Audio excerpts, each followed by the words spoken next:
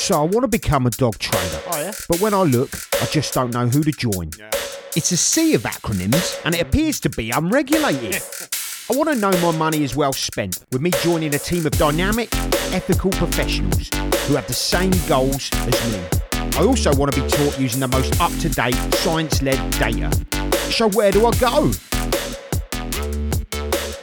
You heard of PACT? It's a place to go to become the most knowledgeable, skilled, ethical, science-based dog training instructor you can be. It's also one of the few organisations good enough to be a member of the Animal Behaviour and Training Council. The Professional Association of Canine Trainers, PACT for short, is here to help you become the best accredited dog trainer you can be. PACT gonna help you reach your goals. PACT is the place you need to go. Oh, PACT if you love dogs like we do too. PACT, we are indeed the place for you. Hey, PACT, it's time to take that leap of faith. PACT, delay no further while you wait. Hey, PACT, we are a super friendly team. PACT, come and join and start your dream. Come find us at pact-dogs.com.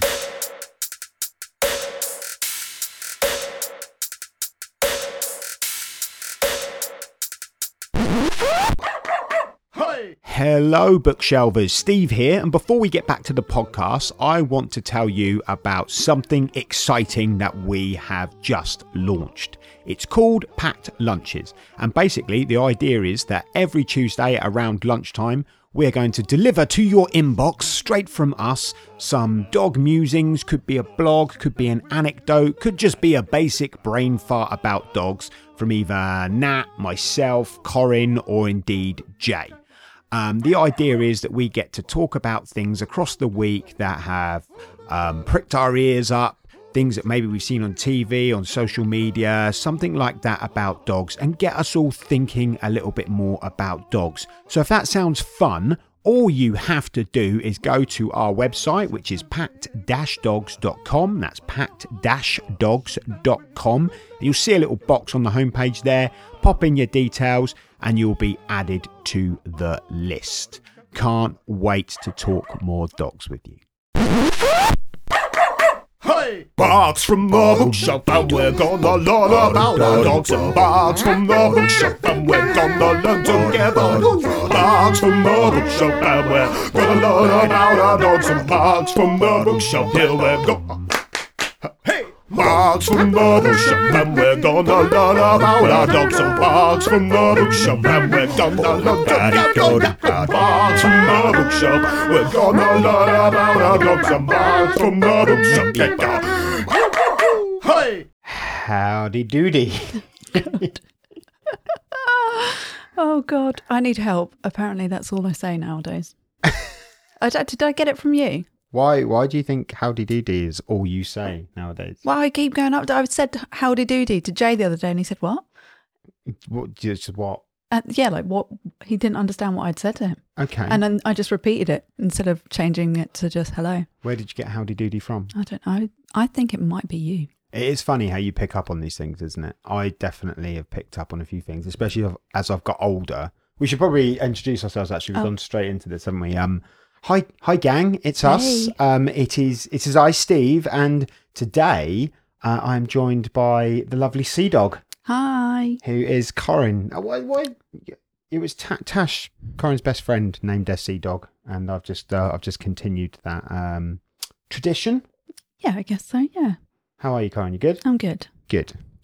So you've got a problem with overusing the word howdy doody. Well, I'm just thinking about it now, and I'm quite sure you've sent it in text form to me, so I think it is you. I think you're the culprit. It does sound like something I do, although I can't remember doing it. But I was just about to say, I have definitely picked up on certain phrases and things, mannerisms, as I've got older that annoy me, but I can't stop doing them. One is the snort laugh, after I can't even do it accidentally. That's sort of, but if I laugh heartily, if I have a good old belly guffaw, then I quite often do a little snort. And I swear to God, that started as me taking the mickey out of the snort laugh, and then it turned into me having one, almost like some sort of cruel You know, like your mum and dad used to say, don't make that face or the wind will change.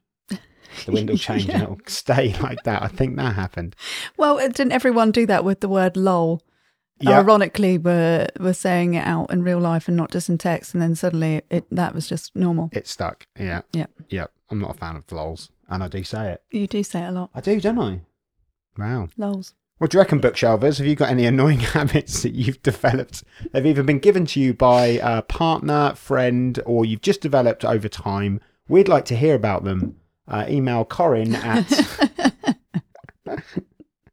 I got a funny story that I wanted to tell everyone that you're involved in, Corinne. Oh, no, I don't know what this is. The other day, we were driving along, weren't we, in the old Fiat Doblo, the mighty Doglo, as we like to call it. Doglo. And we were feeling a little bit, sometimes you get, we normally get this on a Tuesday because we have Mondays off and Tuesday's work day. So we hammer the work on a Tuesday and we often quite feel apprehensive, don't we? We get that feeling of like nervous energy.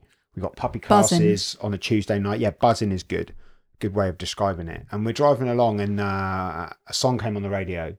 I can't remember what the song's called, but it kind of goes, "Why waste your time? You know you're going to be right mine." on time. It's right on time. You got the song wrong. I got the wrong song. So, it's right on time. You know the one, bookshelvers. And we decided there's a bit of. That's it. Not too loud. Corinne's got a new microphone. I've got to keep her in check here. We decided there's a bit of couples therapy. It would be really good as we're driving along to try and shout the "Why waste your time?" It's still chorus. the wrong song. Is it not? Why waste your time? No.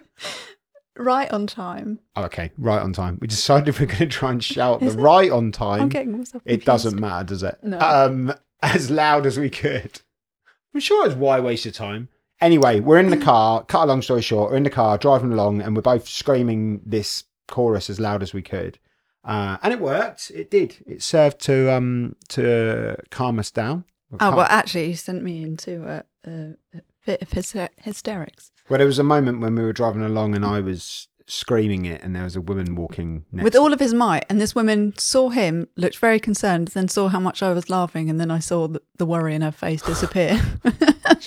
I thought you were in some sort of abusive relationship. Oh dear. Dear. Howdy doody indeed. Oh God. Ah, do come in, Mr. Dog. Thank you. Great to see you again. Yes. Take a seat. So I understand you've been having some issues in the park. Do tell. Oh, I don't know what's gone wrong in my life. I've always loved balls since the day I was a pup, and my mum always gives me one when I go out. But now I want them all. Yes, I see. That really is a problem.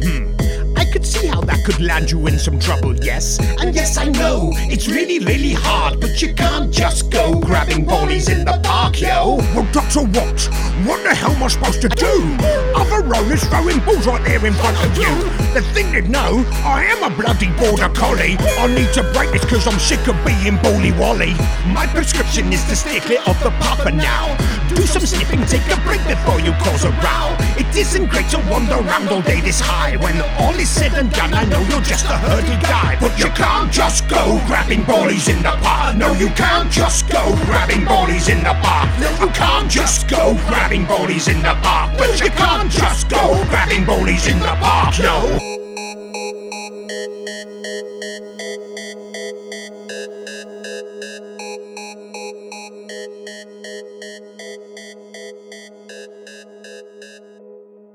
Okay, gang. So we're not joined by Nat today, and Nat is not very well, bless her.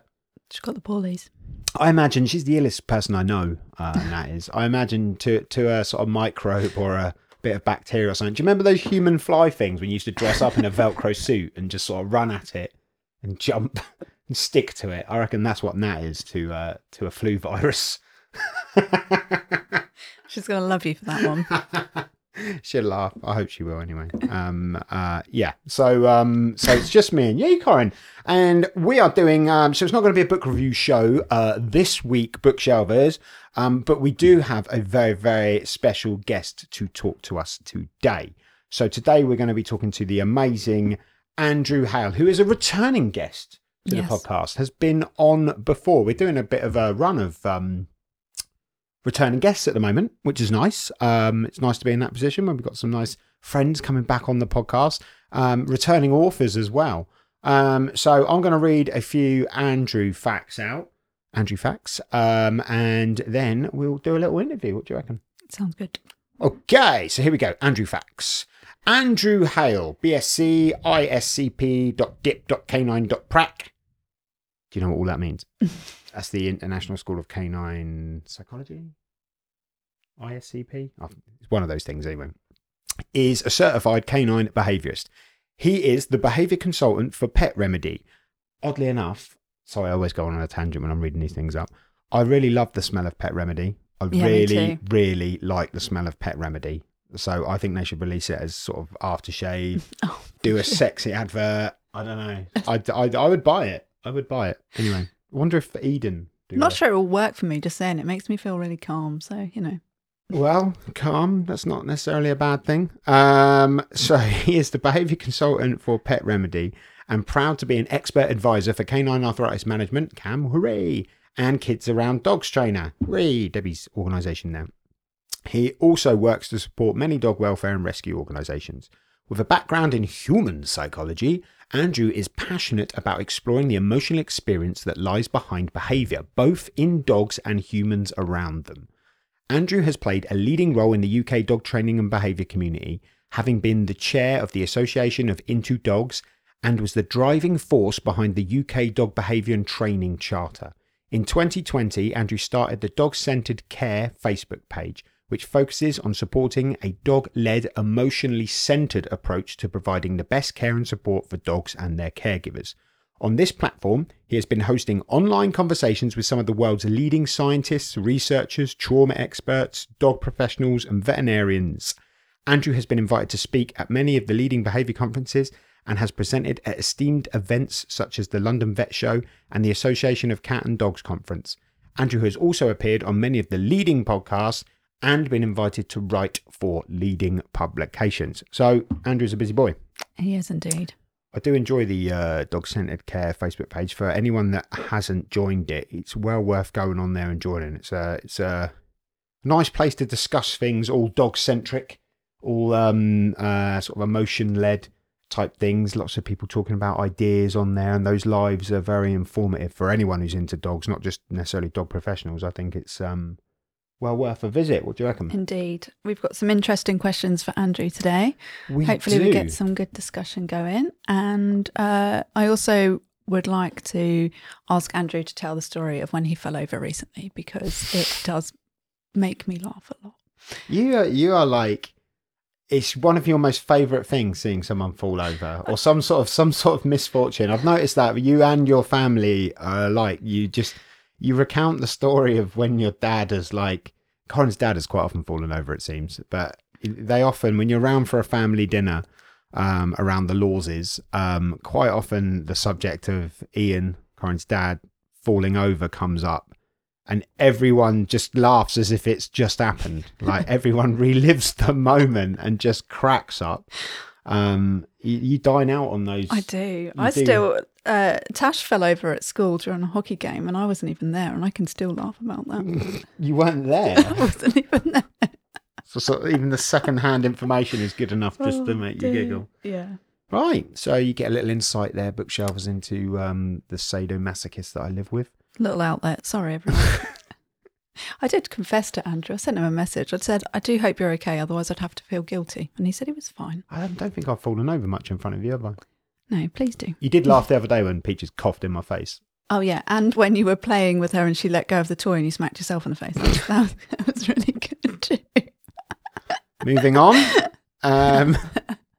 Okay, should we let Andrew in? Yes.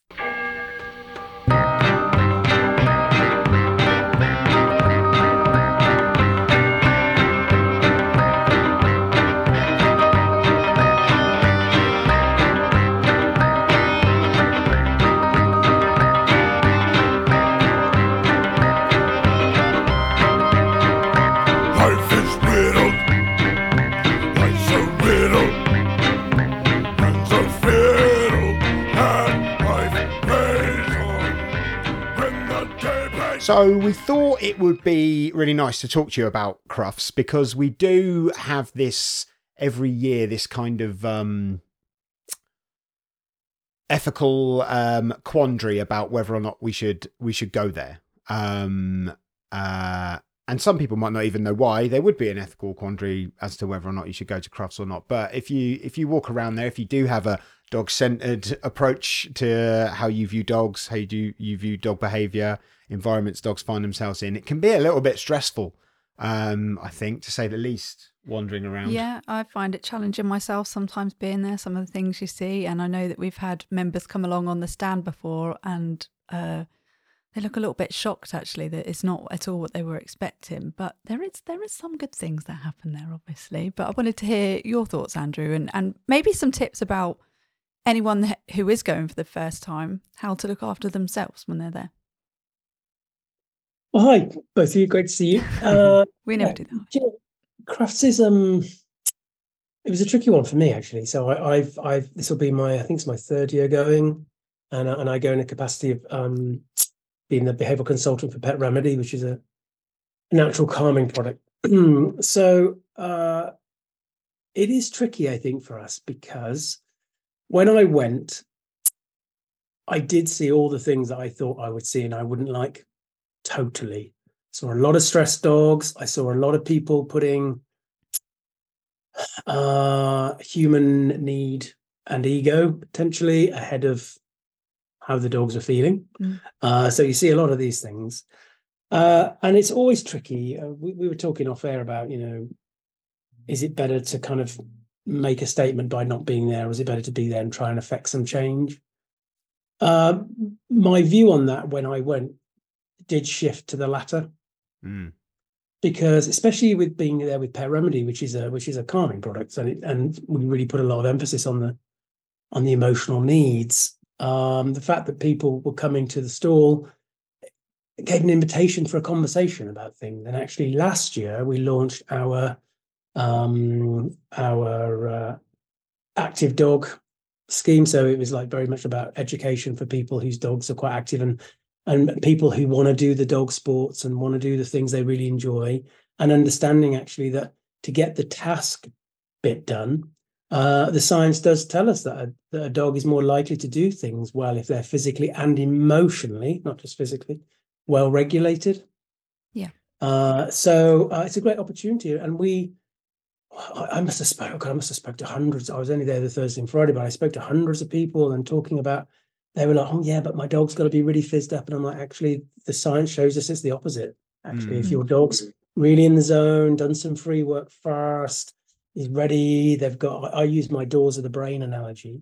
So if you imagine the brain has lots of little doors in it, we need as many doors to stay open for the dog to have a chance of being present and be able to kind of think about what they need to do. We know that pain, trauma, stress, they're big door closers. And often the stuff that we train, they're the first doors to start closing, right? That's what we know. So it's really cool to talk to people about this stuff and for them to get it. So it is always a challenge, isn't it? And I think the other good thing for me was, especially nowadays after COVID, is just meeting people in person. Yeah. And just giving them a little bit of a finger poke and say, "Oh my God, you're real. That's great," and having a cuddle and just connecting on a very human level. Our community, it's not just our community. I think social media more generally has become a challenging place, and it's nice just to be reminded of our fellow colleagues who are working really hard to try and affect some change, and so that was a big benefit. Yeah, I agree. And we have to be where the public are. That's the main thing. The public, there's a lot of general public there who are just there doing the shopping, and the shopping is great. Yeah. Oh yeah. Yeah.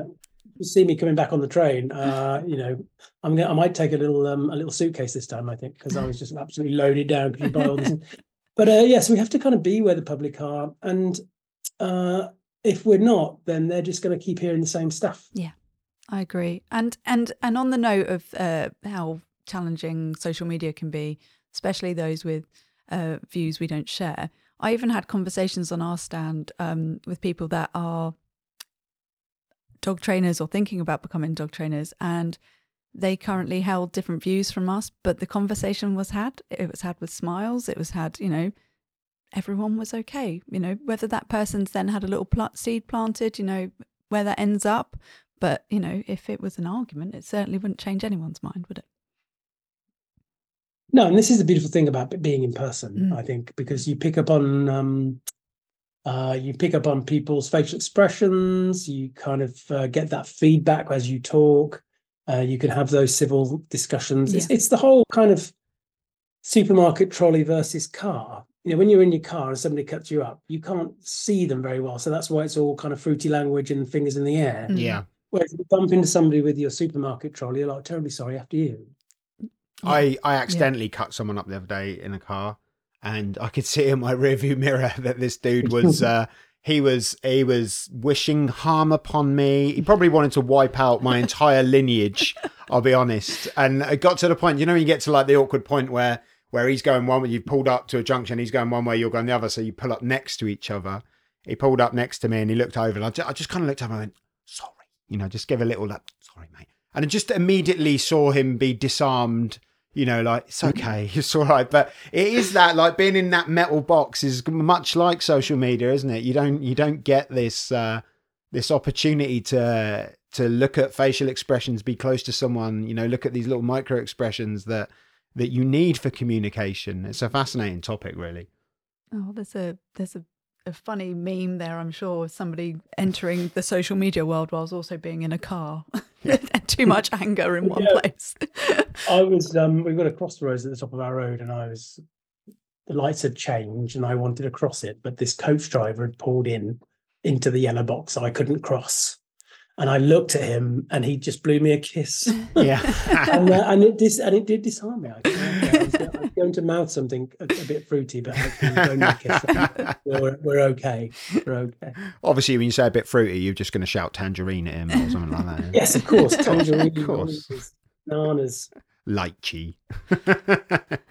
I see what you've written down there. You talking about shopping, Andrew. He's never let this go. My first trip to Crufts, I might have made a slightly expensive purchase on a coat. A £400 jacket. And the hood doesn't work. Can I just point that out? It works incredibly well. Too well, if anything. The hood comes down to here. If it goes over my head, it does cover up to my chin. Although Corin does look like a very sort of sophisticated kind of Doctor Who type character when you wear it, so it does look good. But £400. It wasn't. It's not even dog related. I believe it was £350. To be fair. £350. Well. Well, see, I'm the bargain person, so I just buy tons of stuff that's under a tenner. Yeah. My husband sends me a list as well that I take with me, and I haven't really managed to find anything on that yet. But yeah, so I'm always looking for the bargains. It's like, I've got 3 dogs, but we can have 10 collars. You can never have too many leads, right? You can never have too many dog coats. Is Kieran's list just a list of like Dolly Parton stuff, and he's just exactly like, that. And you're like, I'm going to Crufts, Kieran, and he's just like, I don't care. Maybe one day there'll be some Dolly Parton stuff. When I think it's Pets at Home or whoever's came out with her Dolly Parton range of dog stuff. Oh, really? Yeah, that was a celebratory day for Kieran. I do always think of him whenever I see Dolly, actually. I do as well. The thing is, people presume that it's me, I think, sometimes, because people tag me into stuff with Dolly Parton. It's actually my husband. But anyway, I'm under that same umbrella now, I think. But he's off to Dollywood later this year, actually, with his Dolly Parton friends. I've thought we let them go off on their own to do their Dolly stuff. One day, so he's on a pilgrimage in November to Dollywood. Where's Dollywood? It's like a pilgrimage. Yeah, he's going to Dollywood. He's going to Tennessee. He's going to Pigeon Forge, and he's going to do all the wowzers. So Dollywood, this is my ignorance here. Dollywood must be the Dolly Parton version of Graceland, is it? Yeah, for sure. And it's so she built that actually so that she could give jobs to local people in her home area, because she's from the Smoky Mountains and stuff. So she's just I said to Kieran, I hope all those people over there really value all the money that you spend on her merchandise to keep them all in because but yeah. What a lovely, nice, happy circle of money though, right? Yeah. Yeah. I guess. What a lovely, Yes. happy circle of your money. Yeah, well, it's that really, but yeah, but it's it's nice for him. He has all her records on every format in every color. So yeah, it's the way. Does he collect vinyl? Oh yeah. Yeah. Oh, amazing. Oh yeah, Amazing. and she just released all her back catalogue on new vinyl, Really? which are the same as the old vinyl, But you different got to colour. have the new Yeah, ones. but different colour. Yeah, you gotta get them all. It's like Pokemon, isn't it? Oh dear. So yeah, I You mean, know, I was just going to say, Dolly Parton, actually, one of her quotes is something I use in my emotional health workshops, and it's a really good one, and I think it's a good reminder for us all, actually, about what we do, and that is find out who you are and do it on purpose. nice. That's really cool and very deep, because the first bit is the hard bit. Find out who you are. One of the things I ask a lot when I do the kind of workshops and things is, who are you actually? It's an important question we have to ask, because often our own belief system around ourselves, who we see as ourselves, those narratives have been put in there by the judgments and expectations of others, and we get detached from self quite early on in our lives, actually, and then we find that we are trying to somehow adapt self to be approved of, or to kind of avoid those judgments and that kind of thing. And this ties in very much with us as professionals. It's really important that we ask that question: not only how am I, but who am I as a professional? Because when we turn up to see a client, if that foundation isn't really good, we're already opening ourselves up to some problems, because I support a lot of colleagues, actually, and it's a common theme, this kind of thing. Right, the first hour of being with my client, I must speak a lot, because I've got to let them know that I know what I'm talking about and that I'm good enough. Mm-hmm. And it's a lot braver to think, actually, for me, with my clients, I want them to talk for the first hour, because actually I know why I'm there, and I know what I'm there to do. I want to hear from them first, actually. But that takes a bit of doing if you don't know entirely why it is you're there, or who you are as a professional. I just want to throw that in, because that really ties into that Dolly quote: find out who you are. And that's a big thing sometimes, because we're buried often underneath our trauma, life experiences, our challenges, those negative voices that kind of swirl around. And especially for us in our job, I think, because we turn up to the challenges of others on a daily basis. Actually. Yeah. Very few people pick up the phone when they're at the beginning. It's like when it's in crisis. Yeah. And we want to work, especially for us on how we all work. We want to work in a kind and an empathetic and compassionate way. So it's even more important then that we have some element of emotional foundated safety ourselves. Mm-hmm. Yeah, no, I completely agree. So, Andrew, based on what you've just said, if somebody is just getting into dog training and they maybe don't know who they are as a professional yet, what advice would you give to someone so they haven't quite figured out who they are yet? They're still doing a lot of their learning. I would say, I think it's not just for those coming in. I think anybody, it's a question that's really worth asking, because there is a disconnect between what we know, as in our knowledge and skill set, and how we value our worth to deliver it. Mm-hmm. Those two things are separate, you see. Yeah. And that's the second bit that we have to think about. And this is why I think a lot of us, we've all been there, can have that kind of imposter syndrome, feel we're not good enough.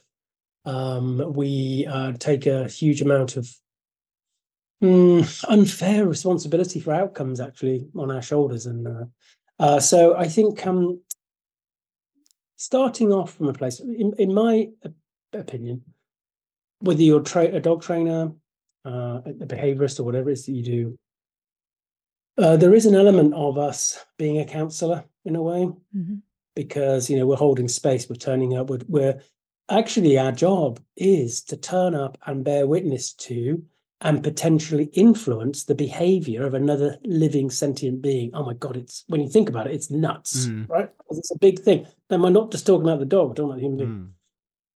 So I think one of the golden rules, really, from a human point of view, from a human therapy point of view, is that in order to do that, you have to be in as well regulated and connected place as you can.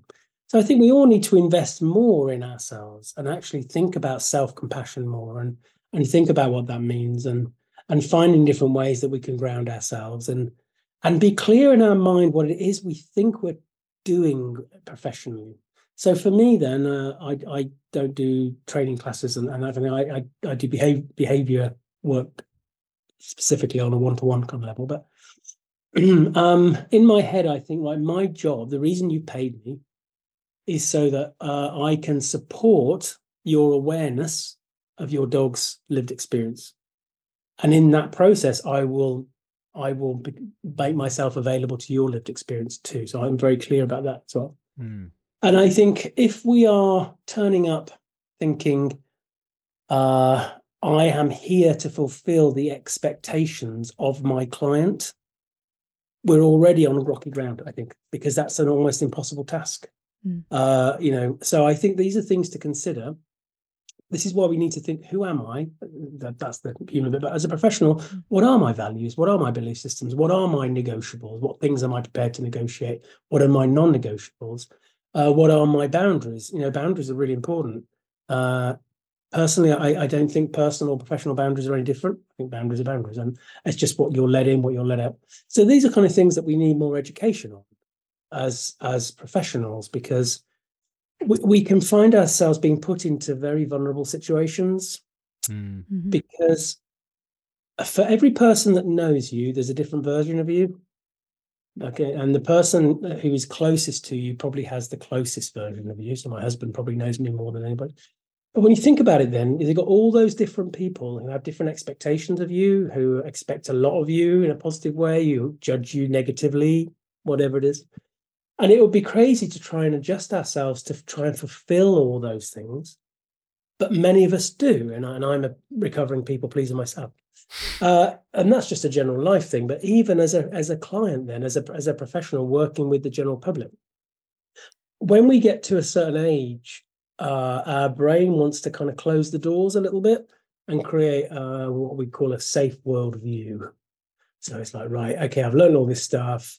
This is my belief system. This is my value system. And that belief system includes how you believe about self, not just what you believe about other stuff. And the brain doesn't then, at a certain point in our kind of our adult life, doesn't want to have to reevaluate that very much. Yeah. And that's why cognitive reevaluation is challenging. So, and we have to practice that. We have to be better at that. We have to learn that. We have to change our relationship with judgment. We have to change our relationship with these different things. Our brain is designed to judge. We are a judging machine in that sense. And especially with that safe worldview, it will judge everything through that filter. And we can change our relationship with judgment, by the way, because as I say, we can't not judge, but we can change our relationship with that judgment and not have our responses driven by it. Yeah. But that takes effort. The point is, this takes effort, right? Yeah. So the general public then, who we've just met, have their own belief systems, value systems, their own view of the world. They have their own expectations of the process. They have their own view of dogs and what they think the dog is. And, I had dogs all my life and all this kind of, whatever it is. We can't inhabit that space with them, because otherwise we're just going to get into conflict with that. And I think we've got to be really mindful of how we approach working with the general public and their doggies to try and create a supportive, cooperative process. And that's why I've got my CAKE acronym. I talk about CAKE a lot. Mm-hmm. We all love CAKE, right? So CAKE is compassion, awareness, knowledge, and empathy. And it's a really good thing for us professionals because it helps us navigate our own emotional stuff, helps us become available better to others, and helps them navigate their stuff. Mm-hmm. So if you like, I can just break that down a bit, if you like. Yeah. So compassion is the first one, obviously. And compassion's about turning up, actually. Our own brain wants to judge, right? So for example, I look at the intake form, they've used the shock collar, they've done this, they've done that, whatever. My judgy brain wants to judge, and that's fine. And I can allow my judgy brain to judge, but I can change my relationship with that. And the thing about compassion is, despite how I feel about this, I will turn up anyway. Yeah. It's compassion. And so it's not about being permissive. It's not condoning. It's just saying, I can still hold space with you and I can turn up for you. That's compassion. Awareness is about truly allowing me to navigate my own biases and cognitive distortions, to try and be as aware as I can be of that other person's lived experience with their dog. Because that's really important. My personal opinion is we've got to make that connection with the human first. Now, even if it's a relatively straightforward thing, like they've come to learn loose leash walking, right? It's still good to kind of find out, okay, what's going on? How's it affecting you? Whatever it is, try connection. And then knowledge, we obviously bring knowledge, but it's about us being humble enough to seek knowledge first, to learn from them first, to learn from the dog first, because we bring cake to the dog-friendly cake, as well. And also, by the way, we should bring cake for ourselves, self-compassion, self-awareness, self-knowledge. When you have compassion, awareness, and knowledge, then you're more likely to be able to truly have empathy. And empathy really cuts through a lot of stuff. So the wonderful Brené Brown says empathy drives connection. Empathy fuels connection. Sympathy drives disconnection. I want us to think about that a little bit, because what she means by that is to sympathize is okay, but it creates a power imbalance. I sympathize with you, but it hadn't happened to me. That's the problem. There's often a but with sympathy. With empathy, there is no but. There shouldn't be a but. If somebody says, I empathize, but, then they're not really empathizing.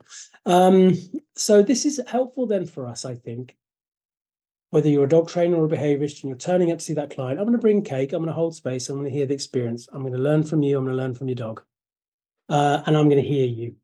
So rather than me think, oh, I must spend the first half hour telling you how amazing I am and how much knowledge I have, and say we've all been there, we're just going to think, I'm confident enough to think I can help you. You've already employed me. I don't have to sell myself. I'm going to hear your experience and I want you to feel heard. Great. Because then I can go through what we call the 3 A's. First A is awareness. Great. So I've started by trying to be aware of their needs, the human. Now I'm going to support their awareness of their dog. So let's say even a dog then who's pulling like a train, right? Once I've learned from them in the dog, I can say to them, do you know what? I need to help them be aware that actually the loose leash walking is something we can work on. But based on my observations, the problem for this dog is they're already really bucket full being in the environment anyway, whatever it is, so I can say. So from a behavioral point of view as a behaviorist, and especially because I tend to work with aggression and reactivity and stuff, I want to support their awareness of their dog's reality as best we can see it. The second day is acknowledgement. And this is the thing, you see. My responsibility in my mind is to support their awareness of their dog's lived experience. That's what I do. The next day is to help them acknowledge it. And that's the tricky bit for many people because of their own biases, their own judgments, their own belief systems, value systems. It's easier, for them to think, well, maybe my dog isn't being dominant, maybe my dog isn't being a bit of a knobhead, whatever it is they're thinking. They have to acknowledge that. And again, that I see that as my responsibility to help them. It's not my responsibility whether they do or not. I think this is really not my responsibility that they do everything. We cannot make people do or think things. We can try and shame them, but that never helps because they're either going to probably do it when we're around, but not when we're not. Yeah. So we can't take responsibility. I see so many things in threads where people are like, oh God, I've been working with this person and now they've gone to the shot collar down the road and they've taken it very deeply and personally. We have to allow ourselves to feel that because it hurts a bit. I call them ouchy moments. I always think, ouch, that was a bit ouch. And we always think about the dog. But what that tells us is that person wasn't ready for this message then, or they found their answer somewhere else. That's not on that. That's not on us. No. So, because we can't. We can, though, try our best to help them acknowledge, the what it is. And then the final A is where we want to get to, which is acceptance, where they truly accept they accept that now. And the beautiful thing about acceptance is best outcomes come from acceptance, but also unlocks the advocacy part of the brain, which is hugely important for people who have dogs with challenging behaviors, because part of the reason that they struggle is because of their own perceived judgments of others, of course, because we call it social evaluative threat. And so they're like, oh, everybody's looking at me and whatever it is. And that's a really very deep, visceral feeling, actually. So that's difficult. So this is important for us then, as I say, all these things, when whether we're training or doing behavior or whatever, or however we work, we just have to be really clear about what it is we think we can do. Recognize that, we try and support best outcomes, that we can be available to the emotional experience of others, but we're not responsible for them. Yeah. And we definitely shouldn't be taking on the burden of others. There's something called the righting reflex, which is a very powerful thing. And this is the darker side to empathy, actually, because, and we see this play out on social media in our community, and more widely, it's not just dog trainers. Empathy is a powerful thing, right? So you shared your story with me and I empathize. That means I feel it like it was my own. It takes a lot, actually, to then educate yourself and change your relationship with that feeling. Think, right, I feel it, but I'm not responsible for it. That's yours still. Often we feel compelled to do something. That's the point. We get compelled to put things right. Mm. And actually, world wars are caused through empathy and the righting reflex. It's like, they're like me, so therefore I must fight with them with that. And we see that happen on social media. So somebody says, oh, I've been treated terribly by this, and everybody's like, oh my God, I hear you, that's awful. They must be really horrible. I must dive in and write things for you. Mm. So actually, it takes a bit of emotional effort to think, I can be available to feel with you, but I can make sure that I'm not there. And this is important when we work with clients, because we're like, I've got to put this right. Yeah, I'm going to have to kind of work and all hours for no money, or I can't possibly charge you my normal session fee. I'll just charge you a $5 because I've got to keep seeing all these things that many people go to. These dynamics that's triggering that process for them. So I like to identify challenges up front with clients. We call it front loading. I also like the concept of contracting, although I would never use that term with my clients. But I've got a client that I saw before Christmas. There's a lot of challenging things going on. They came to me through local kind of government agency kind of thing. So I had to be right. I can take this on, but these are the challenges. And I had to make sure that I gave the client the opportunity to express their challenges, and I had to express mine right up front. Because that way, then you're setting your scene and you've got the boundaries in place before you start. Mm. A bit more not quite so foundated, especially with your own emotional self-esteem work-wise. It's like, oh yeah, we'll be fine. I'm going to help you, and then you get sucked into a cul-de-sac that you can't get out of because right at the beginning, we didn't identify those challenges as being challenges, and it's much better to try and identify and take time and talk about these things. And there's a principle called negotiated safety. I love that. And this is about thinking about how we, think about our non-negotiables and all these things come in together.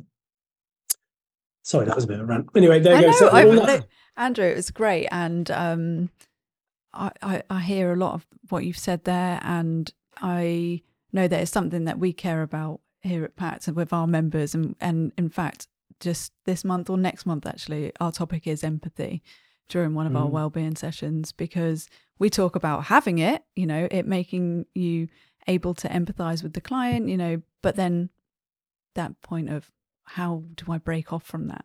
How do I not go home with it? How do I not sit with that feeling for a whole evening? So yeah, I definitely think it's a really important conversation. It is really important, and the answer is not an easy one, because how much we are affected by things is very much dependent upon how foundated we are already, how well regulated we are already, and what our boundaries are like already. So at some point we do have to have, we call them a period of reappraisal. We have to have a period where we step back and think, right, who am I? That's important. Why do I feel some of these things sometimes? Why do I maybe have a bit of a saving complex sometimes? Or, what is it about my own story, especially those of us, including myself, who've had trauma and insecure attachment issues, and what that does for us, and how that makes us actually, with empathy, it's a fine line between truly connecting and making it about ourselves. Yeah. taking it on ourselves. That's really problematic. And we have to make sure that we have those things in place. And because we don't talk about this enough, and because many people, especially who work in a positive way, are extremely empathetic, and it leaves us open to problems, actually. And that boom and bust cycle. And compassion fatigue is a big one. I talk about compassion fatigue a lot because that's a sign to me that that person has struggled with self-compassion first. If we, and it's I gave 2 webinars recently for an organization. One was on, thinking about a dog-centric care model, and the other was on self-care. Loads of people came to the dog-centric care model one live.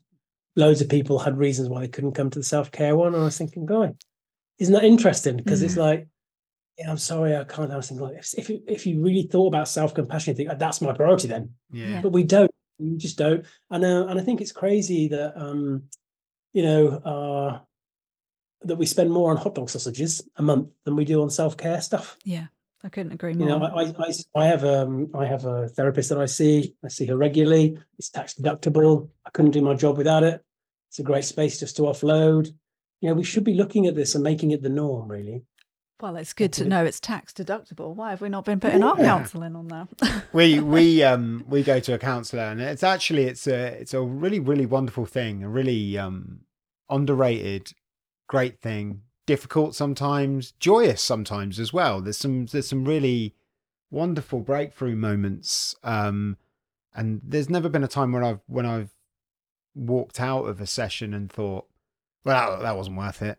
There's always been something to think about, something to build off of, some question to ask myself. You talk about that. I remember the first time I ever did any kind of counselling, I was so sure of myself. Like, I was so sure I had all of those questions answered. I felt like I was quite confident and I knew who I was. But you start like, tick, like chipping away a little bit here and there. And actually, you uncover maybe a lot of things. I mean, it's not the same experience for everyone, obviously, but I found myself uncovering insecurities, past traumas, all of these sorts of things. And I really loved that. I know it was a wonderful rant, and one that's going to be very, very useful, especially to anyone that's getting into dog training, because it is that I mean, we talk about the human end of the lead, but that's almost extrapolating it back even more, isn't it? It's the human that's seeing the human that's on the other end of the lead, that's on the end of the dog, it's going all the way back around. And it's often not talked about, and it's quite topical to be thinking of the human end of the lead, but not the dog trainer. And that's what I like about you, Andy. You always have these insights, because your background in psychology that are a wealth of information for dog trainers' behavior. So any professionals, any humans. Yeah. I think that's really, really valuable. Maybe with your course that you were just running, that it should be a 2-part, and you have to attend the human part before you can attend. Like get them in doing the bit that they apparently think they don't need first, or haven't. It's not that they think they don't need it. I guess it's, well, a lot of people are running on not enough time, aren't they? They're giving out a lot of their time to other things, so making time for the important things. Yeah. And most things are down to, one of the things I always talk about is this kind of notion that perception is everything. How we perceive situations, how we perceive behavior, how we perceive ourselves drives our responses. So most things are actually, it's very rarely you have deliberate, cruelty when it comes to dogs or whatever else. It's just a lack of awareness. So for many professionals then, if they're not aware that maybe it's some of their own sensitivities and their own, defense mechanisms that create some of those barriers, actually, they won't think that there's any, they won't seek something to think about that. Yeah. Many of our colleagues, I think part of it's that writing reflex again, but this notion of somehow they've got to get people to stop using those tools. They've got to get people to see things in a positive way. They've got to, they feel very passionate about that. But that in itself is the problem, that mindset is. because we can't make people. This is the point. And if somebody doesn't, and they go and see that shop drop down the road, that is their journey, and that's what they're on. And we weren't able to provide that kind of influence or provide that awareness. But we shouldn't look at the 10 people behind us who we have. And this is the problem, I think. I see a lot of colleagues go through this boom and bust because they have that negative review, they have that negative comment on a post. Doesn't matter if 100 people have said that's a great article, but one person does not. And if we are like that, then we do have to look at why our health, our self-esteem isn't healthy enough to ride that a little bit. Yeah. And it is about healthy self-esteem. I see all sorts of stuff gets said about me. Some of it's about my work, some of it's quite personal, and it's not that it doesn't hurt. It hurts. That's why I use my ouch thing. I think ouch sounds ouch.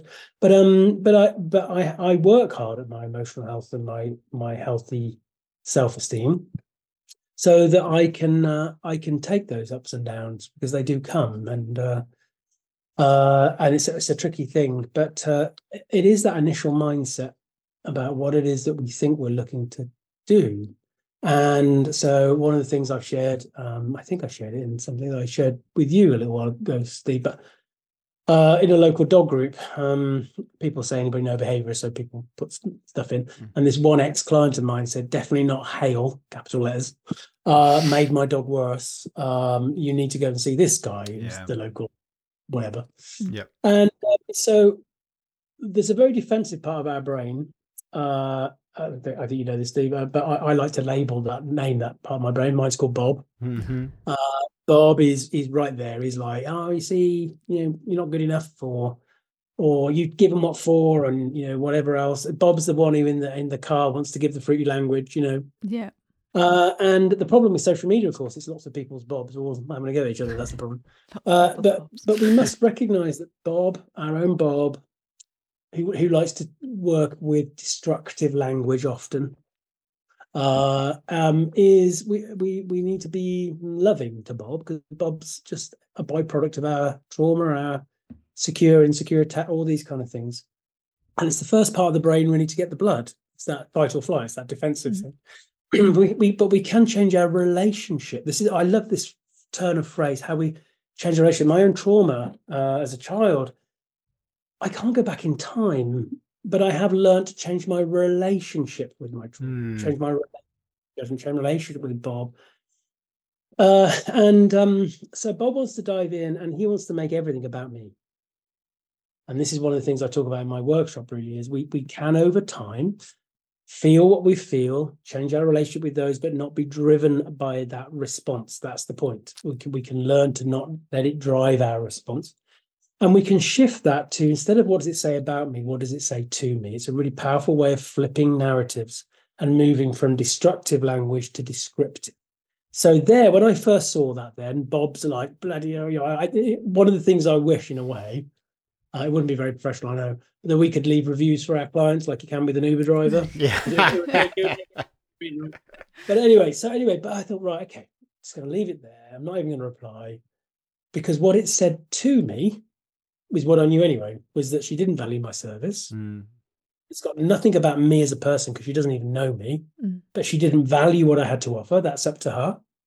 And when the thing about made my dog worse, it reminded me that one of the problems I had with her regarding that awareness, acknowledgement, acceptance, was the acknowledgement that she had responsibility for her own dog.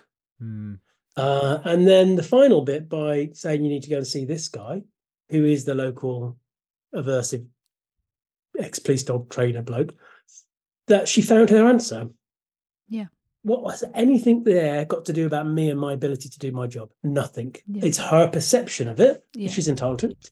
And of course, if every other client is leaving you a poor review, if whatever, then you do have to reevaluate stuff. But I think the vast majority of us, especially PACT members, of course, because they're heavily assessed and accredited and supported, they do a great job. They've already been told from those up above, you're good enough, and we're always good enough. So anyway, this is important. So even this thing, then, remember, Bob wants to make stuff about you. We have to think, what does it say to me, actually? So even if somebody doesn't say something very nice about me, or doesn't say something very nice about my work, and especially the kind of things that I try and educate about, because it's a little bit, out just slightly off the received wisdom stuff. It just tells me that they didn't get it, or that they don't like me, which is up to them, and or that they have a view of me which is their view to have. I think there's sometimes there's a fine line between that and defamation, of course, and thinking about professional reputation. But I've only had one incident of that in the last 10 years, and solicitors are very good at dealing with that. But the vast majority of the time, we just have to kind of think about what it is we're feeding into, and Bob needs taming, not feeding. Yeah, it's the chimp paradox. If anybody's read the book The Chimp Paradox, great book, by the way. Talking about the chimp brain, that's Bob, really. Yeah. One little point I just want to mention here, and often when we try and work in an empathetic way, when we try and work in a compassionate way, there are those who want to kind of see that as being weak. Yeah. Being a bit fluffy, being a bit whatever. But this is my genuine thought here. To be able to turn up anyway, to have compassion, even when, my husband works he's a nurse at a hospice. They had a prisoner come in from the local prison, really done a lot of not very nice stuff, and ended up having their end of life at the hospice, and they had armed guards there and everything. It was just whatever.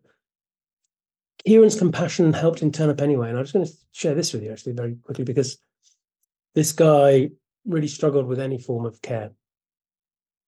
But the day before he passed away, he turned to Kieran, who was his primary person, and said, "You know what? You're the first person that showed me any care." It was deeply moving for Kieran. Wow. And even one of the prison guards who was being a bit, because there was always this friction, because the prison guards were like, "You can't do that. He's still a prisoner." And Kieran's like, "No, I'm going to care for him because there's a human being in the hospital." One of those prison guards ended up being a volunteer at the hospice because they were so moved by the compassion, regardless of what this person had done, because the person had done not very good.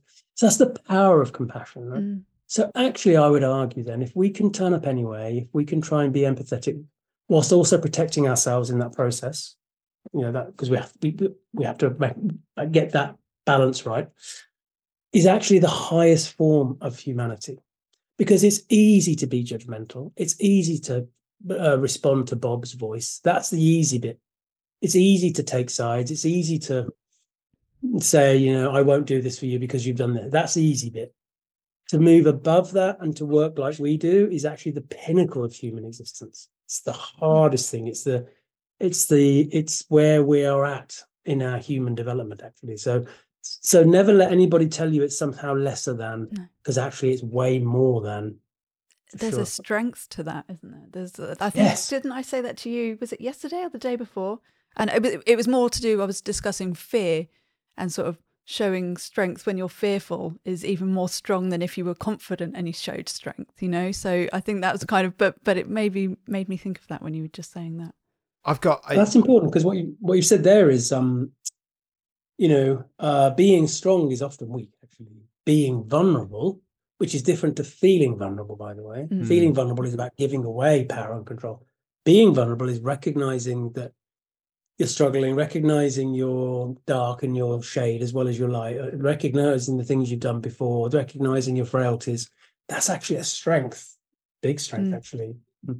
Have you ever heard of an artist called Ren, a musical artist called Ren? He's got a song called Hi Ren, and it's an old kind of premise of the song where it's sort of like a call and response song. So he's like speaking to his subconscious. He's speaking to his Bob throughout the song. It's quite a long song, but it's absolutely beautiful.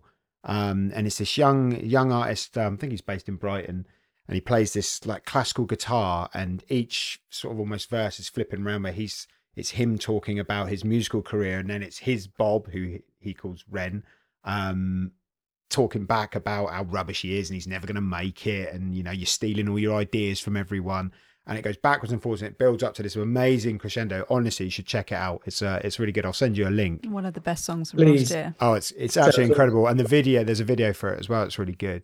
And something else, another musical tangent. There was a band that I used to love called Fugazi, and they were based, I used to be a bit of a punk when I was younger, and they were based in Washington, DC. And they were one of the first bands that, one thing that really spoke to me is around the sort of punk scene, the DIY punk scene, people would quite often be quite violent in the audience. There was it used to be a thing at punk shows that people would spit on each other in a sort of affectionate way, I guess. But there'd be like, you know, moshing and fighting and people pushing each other over, and it'd be quite violent. And what this band identified was that all of this was excluding a lot of people that didn't like that kind of, that still liked the music. They wanted to go to the shows and like the music, but didn't, but wouldn't get involved because of all of this kind of violent sort of stuff that came along with that sort of music. So they started to stop the shows if things got too rowdy, invite people to come to, so girls to come to the front of the stage. They would throw petals into the audience. So the music was still like pretty hardcore, sort of aggressive. They were vegan. They just totally, they didn't drink alcohol. They didn't do drugs. They totally flipped the whole thing on its head and came up with this this concept of being, it's called straight edge, or they were one of the bands that came up with this concept. And I remember hearing an interview, this is a tangent, with one of the guys, Ian Mackay, his name was, and he was saying that he always found that it was that the hardest thing to do was the right thing. The hardest possible thing you can do as a human is to do the right thing. And that kind of speaks to me about what you were saying, and what you were saying actually about the, you know, accepting sort of vulnerability, you know, and turning up and not being weak, actually being really, really strong. And yeah, I've always loved that band for that, but you should definitely check that other song out, that High Ren song. Well, I've written that down, and please send me the link, because that sounds amazing. And I think this is the essence, isn't it? About, you know, this is how we grow. There's two chains that chain us to the past, I feel, and when we start moving forwards, you know, things about Bob. If we think, yeah, do you know what? Why am I not putting that article out? What is holding me back? What is it that Bob is telling me? You know, it's always that question: why? Why is that? What am I fearing here? And this is why having good support networks are great, and having that kind of, one thing we miss in our community is good supervision, I think, you know, to have these kind of concepts. But so we have to remember that it's changing our relationship. It's not about not feeling stuff. It's about connection to others, but connection to self, connecting ourselves to these things. Okay, what is it there that's telling me that? What are those experiences? These are really important for us. And the two things that really chain us is guilt and shame. These are two big things. And actually understanding guilt is important for us as professionals, because especially when we know the general public, many of them, all of them, of course, they are more likely to be indoctrinated into the dominance model, the guy on the telly, that there must be a consequence, that this bad behavior with them, whatever it is. So they've often done a lot of that stuff before they come to us. And then when we do support their awareness, they're going to feel guilt. And again, it's about changing our relationship again. For me, with guilt, guilt can go one of two ways. If we stay connected to that feeling of guilt, it keeps us chained to the past. That thing we did 20 years ago that we still feel guilty about. And it makes us feel horrible inside. And either we end up getting sucked into that feeling then, and we ruminate over it, and we just can't go to sleep. Or we try and disassociate with it, and we try and put a barrier up to it, and we just try and move on. Either way, not healthy. If we see guilt as being the reason it feels so bad is because we've deeply learned something, but that we have a choice about what we do with that moving forwards tomorrow and the next day, it breaks the chain to the past. It's like, well, I can't go back to that time 20 years ago, but I can think about what I need to think about as me moving forward. Same with our clients. It's like, okay, when my clients say, oh, I feel guilty, I hear some other professionals trying to say, oh, no, don't feel guilty. I actually say the opposite. I say, yeah, feel that, because it's uncomfortable, because it tells you something. You've learned something very deeply, very viscerally. And the beautiful thing is we get a choice tomorrow about what we do next. And so that's a really powerful thing. It's the same with shame. Shame is about judgment. And again, you know, we can have a sense of shame ourselves, and we can also feel shame because it's delivered by others. So if you only bang, it's my dog's wagging tail. And one of the big antidotes to shame is being vulnerable. So on various platforms, when it's relevant, I talk about my abuse. I talk about my drug addiction. I talk about my breakdown. I do that because I won't feel shame. I will not allow shame to attach me to that, because it's part of my story and I will share it. We have what we call the vulnerability hierarchy. I like this hierarchy. It's always good to have a hierarchy around and a bucket. Always point to one or the other. So the bottom bit here is we have to be most vulnerable with ourselves. Actually, that can be the hardest thing. It's like, okay, I can revisit that and I can feel that and it's uncomfortable, but what can I take from it? Do I need support with that process? Because that's where professional support's important. Sometimes we need that. Oh my God, my therapist after my breakdown saved my life for sure and allowed me to reevaluate a lot of this stuff in a safe way, which is what we need. But and then the next bit is that person that we're most vulnerable with, and in that case, it's my husband, and he's also the one that knows me the most. And then we build up until this bit at the top where, it's not like I stand on a street corner and it's like, hi, morning, I used to take drugs. How are you? That's too much, right? And this is the thing about boundaries. It's not just about what we let in, it's what we let out. It's saying, okay, what's my filter here? But so being vulnerable is a really good attitude of shame. And when we change our relationships with our own judgment of others, it changes our relationship with the impact of other people's judgments on us. Yeah. So I've had situations in them. I think what happens is a little bit, I've learned this myself over time. When you try and set up supportive spaces that are for others, so most of the stuff I do isn't the Andy group. It's like, let's all join together. And you try and work in a compassionate way and try and be supportive. There are some, it's only a small number, who misinterpret that as somehow you will be told what to do and you would be bullied and everything else, you see. And that's not, I won't be. And I won't be shamed into doing something because somebody else says, you must do this. I have to think, do I want to do that or not? And some people, sadly, just by even saying no to them, triggers a response in them, which is theirs to have, but that can come back onto you then. Mm. So that's this thing about understanding self, really. For me, the most important thing brings nicely back up to the Dolly Parton quote, find out who you are and do it on purpose. Being Andy has to be enough. When you think about it, it has to be, doesn't it? Yeah. It can't not be anything else. If I try and be more than or less than, then I'm not being Andy. And if I'm trying to be more than or less than, I'm invariably buckling under the pressure of somebody else's expectational need. So Andy is always enough. Corin is always enough. Steve is always enough. But when we truly understand that, it's so freeing.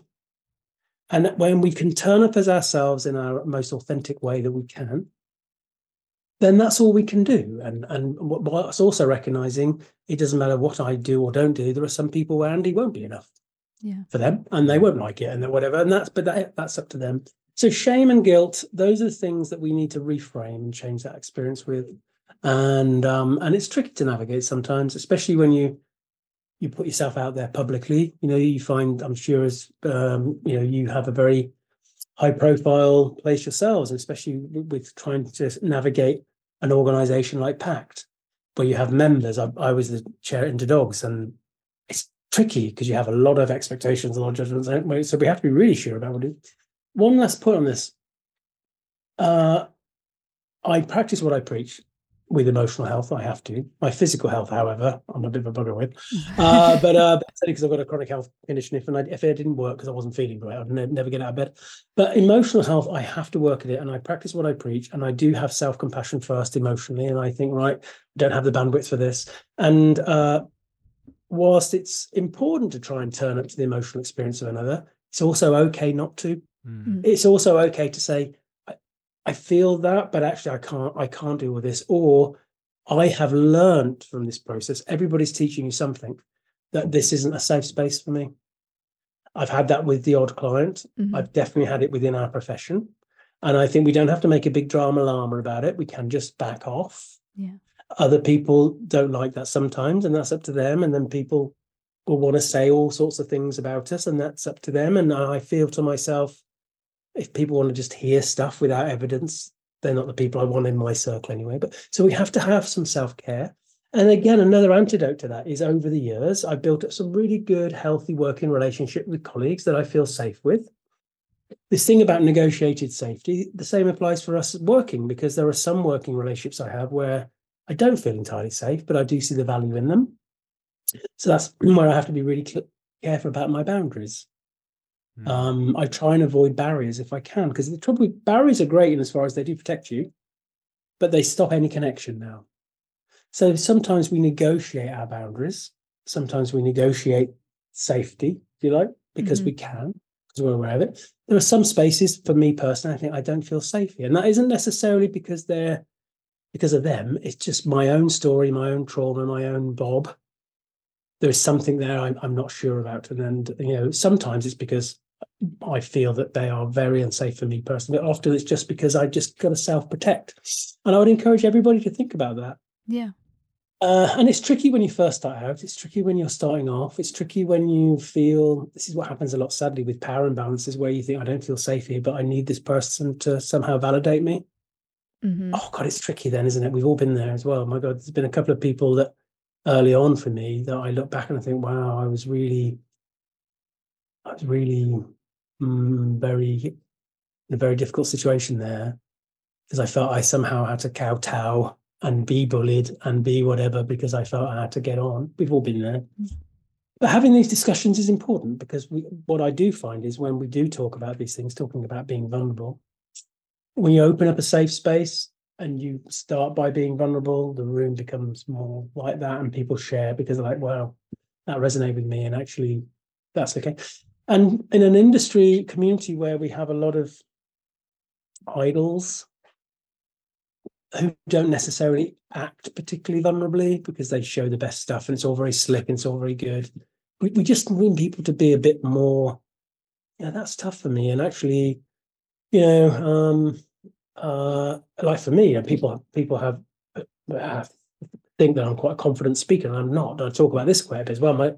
My poor husband, before a conference, the London Vet Show last year was a big one for me, because it was right in the middle of it. There was a big thing.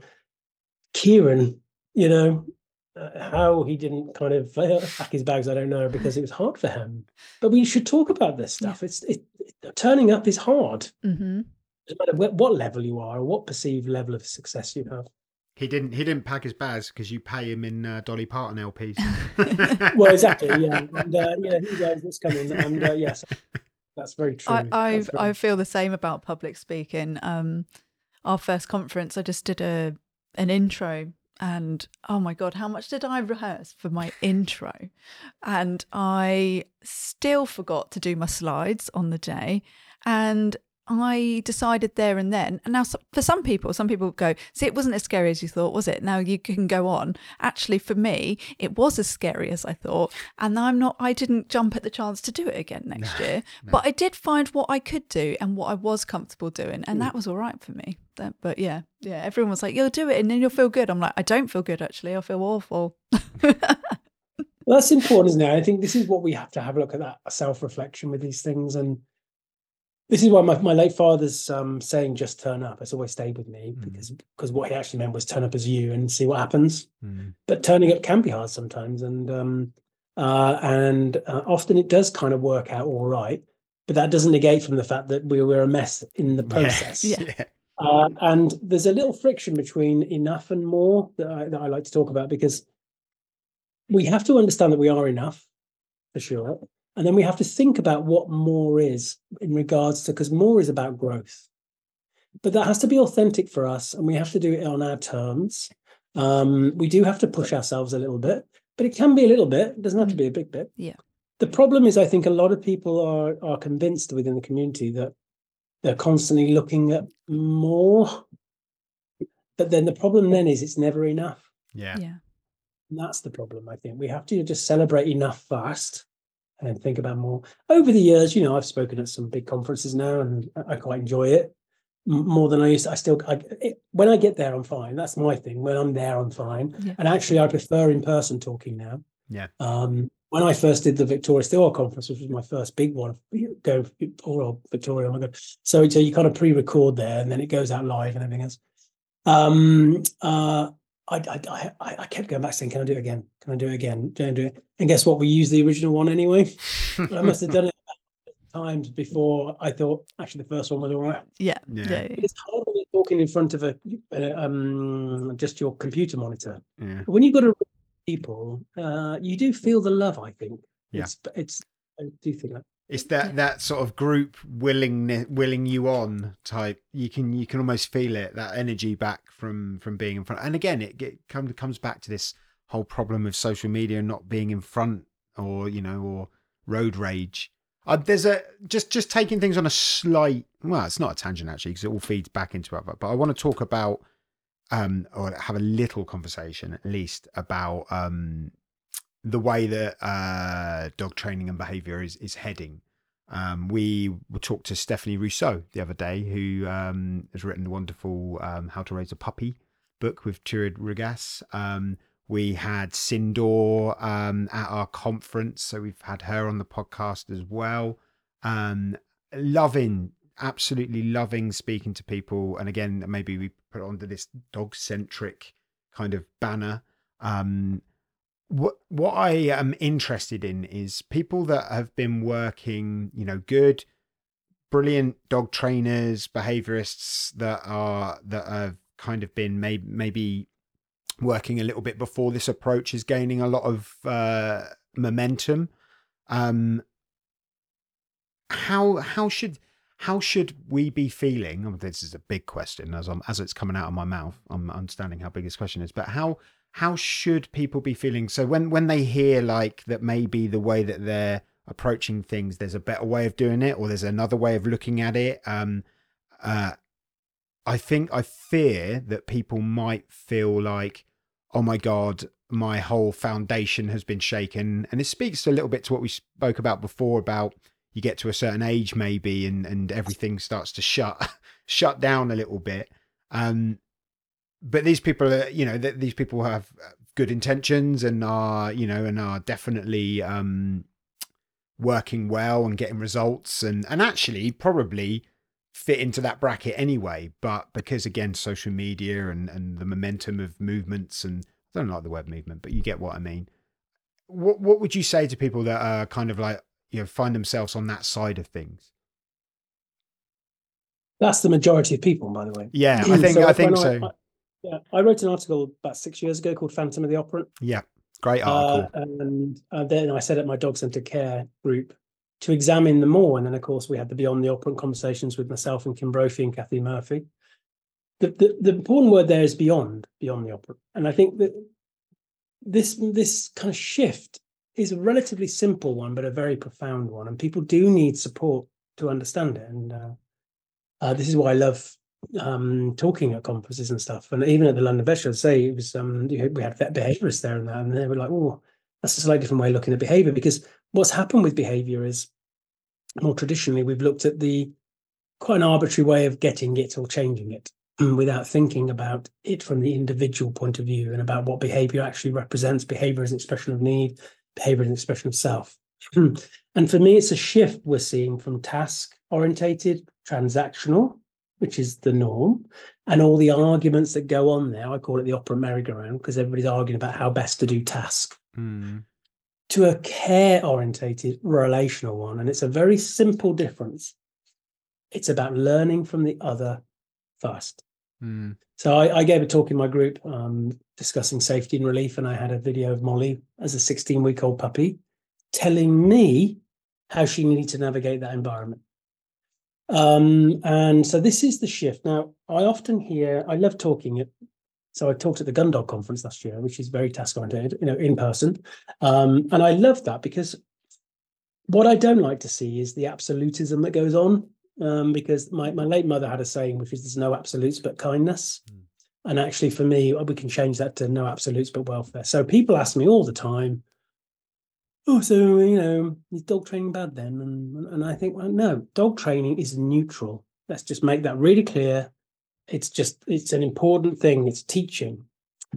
It's what we've done with it traditionally that's been which we're now discussing and thinking about things.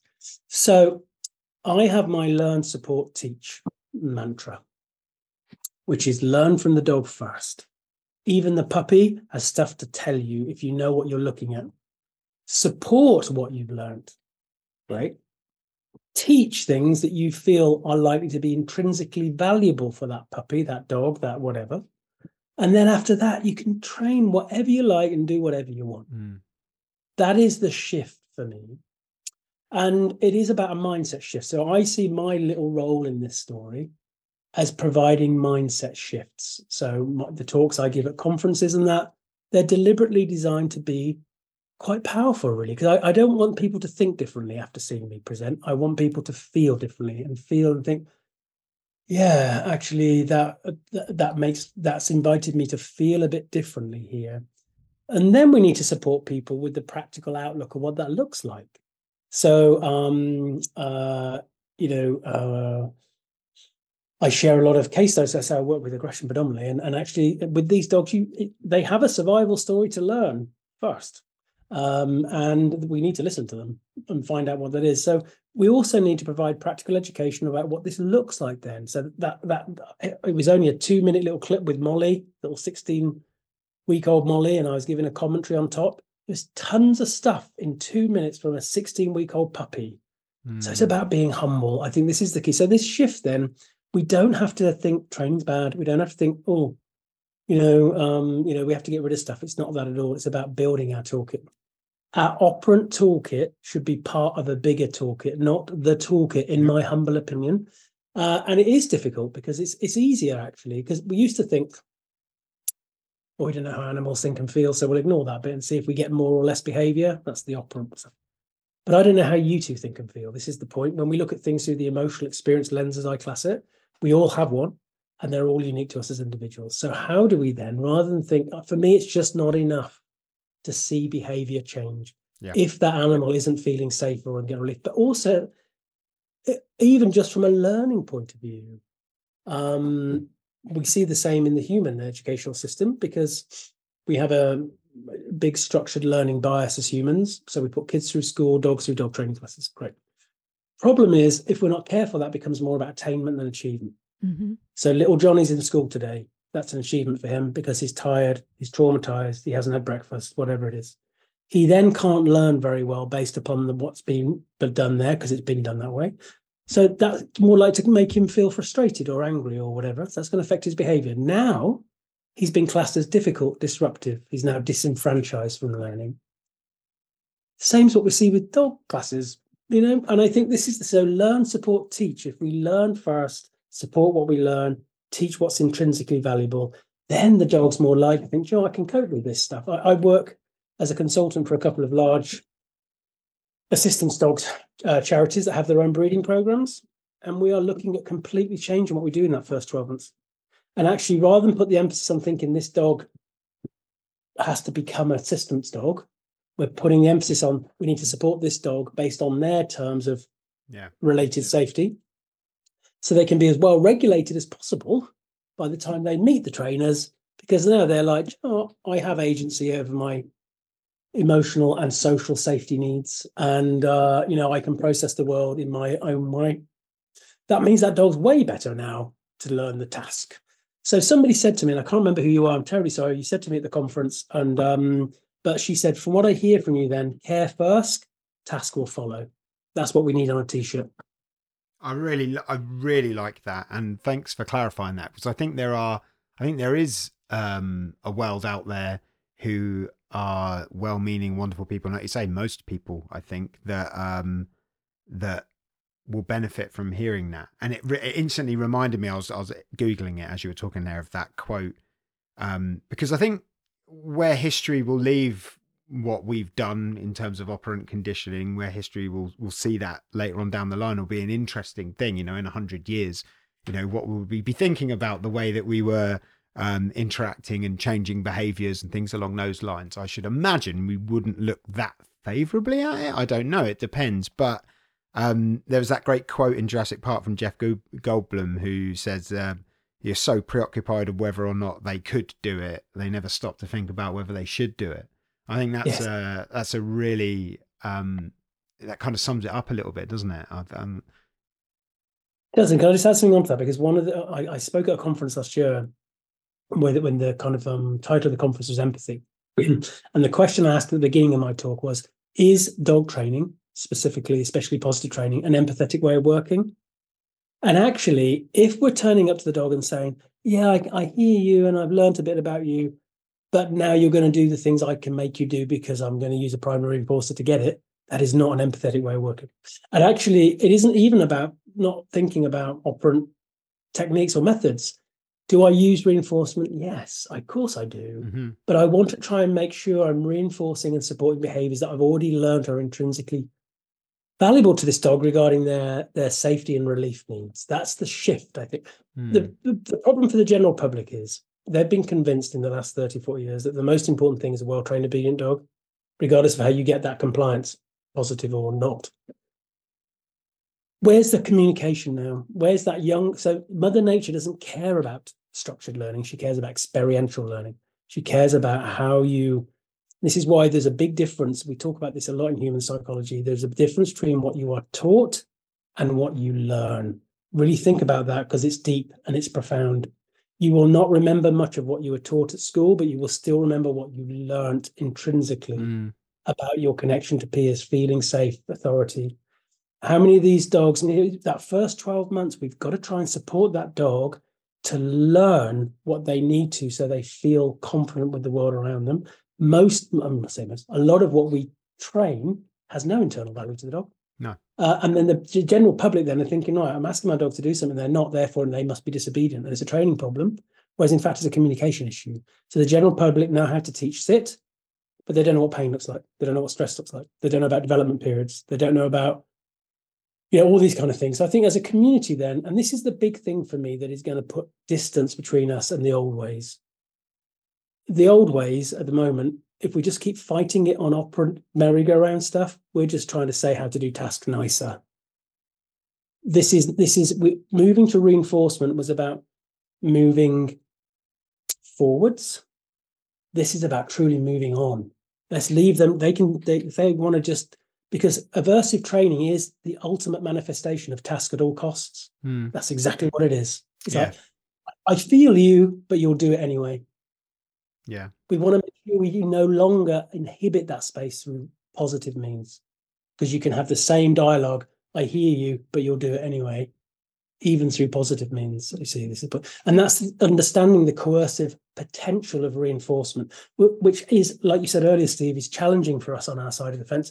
When I give my talks and things at, say, at conferences or wherever I'm talking, and when I touch on some of this stuff, it's like, oh, that was a bit ouch, because we feel reinforcement is the ultimate manifestation of doing things nicely.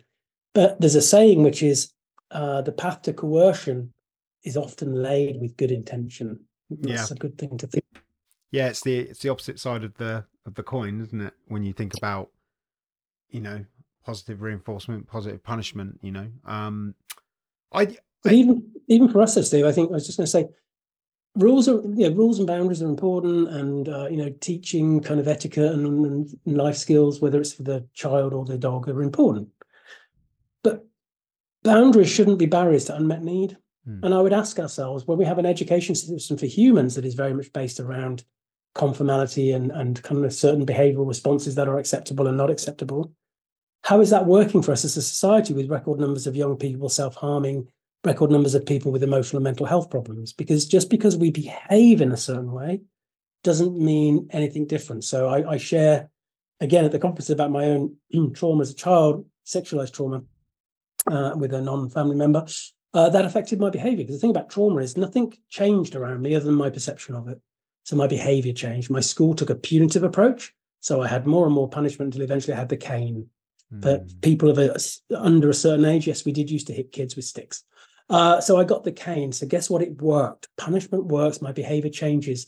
The consequence of that was I didn't do that behavior. My parents took a different approach, which was recognizing that whilst I had everything I wanted as a kid, because I was spoiled, what I didn't have enough was them, because they were working so much and everything else. So they said, look, we understand something's going on here. We will spend more time as a family together, contingent. We love contingencies in dog training, contingent on you behaving better for us. So guess what? I wanted that from them. So I did behave differently. So the consequence of that works. And that's where we normally see consequences. But what was the real consequence? The real consequence for me was my drug addiction and breakdown some 15 years later. Because for me, then I did behave differently for sure, but I didn't feel any safer.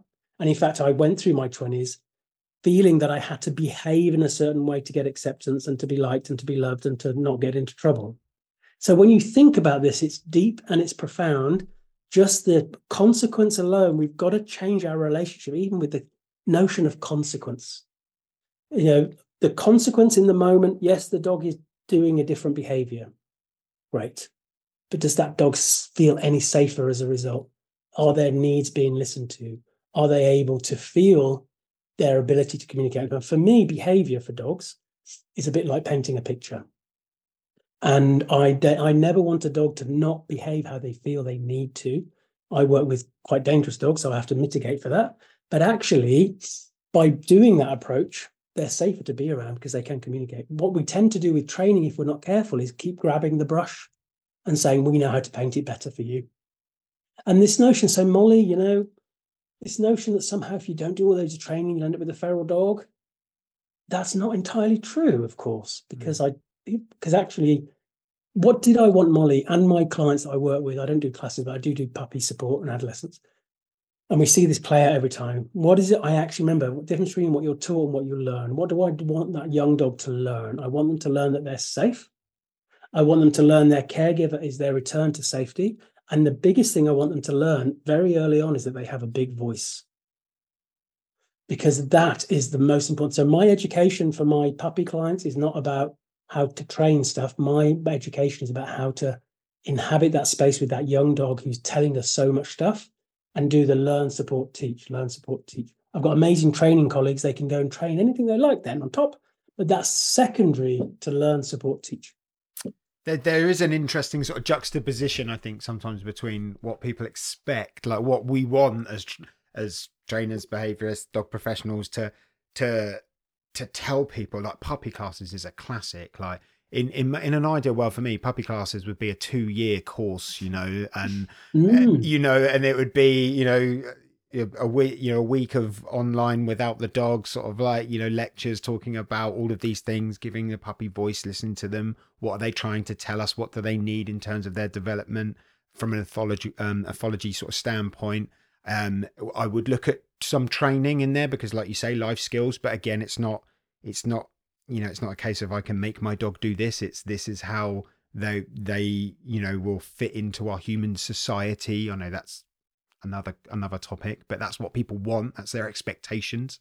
There is that constant sort of like butting up between what people are like, oh, I come to a puppy class because I want to teach my dog to wait at the side of the road and not pull me on a lead. And you were talking about loose lead walking. It's an interesting one because often loose lead walking, if someone comes to you as a dog trainer with a loose lead walking issue, very rarely is it the problem is my dog pulls. The problem is my dog doesn't feel safe. My dog is not getting enough off lead time, you know, all of these kind of things. So you have to delve into the emotional experience of the animal in order to help someone get over what they might think is a really simple issue that should be able to be fixed with a bit of squeezy cheese, you know? And I think the thing we talked about earlier about the kind of cake and the 3 A's and that kind of thing, they can have all those expectations. That's great. I've got amazing colleagues who run puppy classes and adolescent classes in a very different way because they are letting them, your dog will walk better on the lead. Your dog will be able to sit at the curb. Your dog will be able to do all these things when that dog's brain is already foundated in safety and able to self-regulate. And we know that actually all juvenile mammals are designed to dysregulate. We also know that more modulating part of the brain that helps us regulate is later. So actually, we need to be better at thinking about, okay, these are the discussions we have now, of course. How do we still provide the stuff that we do? That's to say, any trainers listening, you don't have to reinvent the wheel here. It's a case of thinking, right, I can still do that stuff, but this is a great opportunity to let them know, let's meet your puppy. Let's meet your dog. Let's see what they can and can't do. Because, all the things we think about regarding us as human beings, about social decency, rule of law and everything else and all that kind of stuff. We can all be that as long as we have a good start.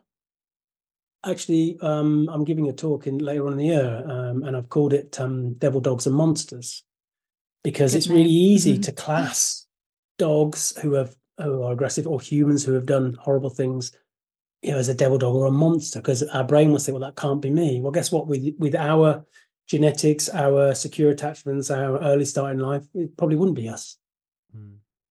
So we have to think really hard now what the science is telling us about neurological development, about physiological development, about not just physical safety, but emotional safety and social safety. And what a great opportunity we have in our classes to help people go through that, whilst also doing the fun stuff. Gwen Johnson, who's a great trainer, I met her at the Gun Dog Conference, and it was a really great time for me, because I thought, God, dog training is really cool, isn't it? Because I don't do much of it.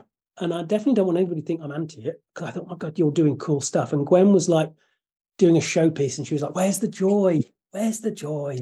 And I thought, that's what we want with dog training. That's the joy. I'm so singing from that hymn sheet. I want to hear from people like yourself, Andrew, who are really cheerleading, thinking of things a little bit differently, but also that still maybe what training you do, that kind of thing, or what, or maybe it's for those that are coming up and sort of thinking, that's the approach I want to take, but I'm also struggling to get clients on board, so therefore I'm now doubting what I'm doing. Maybe it's hearing case studies from people like yourself, like, okay, so I took this approach, we did all of this, and then we implemented this training, so that these new trainers coming in are feeling confident about these things, and that they know they're hearing success stories and, that kind of stuff. And I have to tell you, having my own clients, but also supporting other colleagues who have come to me and said, I want to do my classes differently. And we've looked at it. And remember, it's not a cliff edge. You make a tweak, you make a tweak, you make a tweak.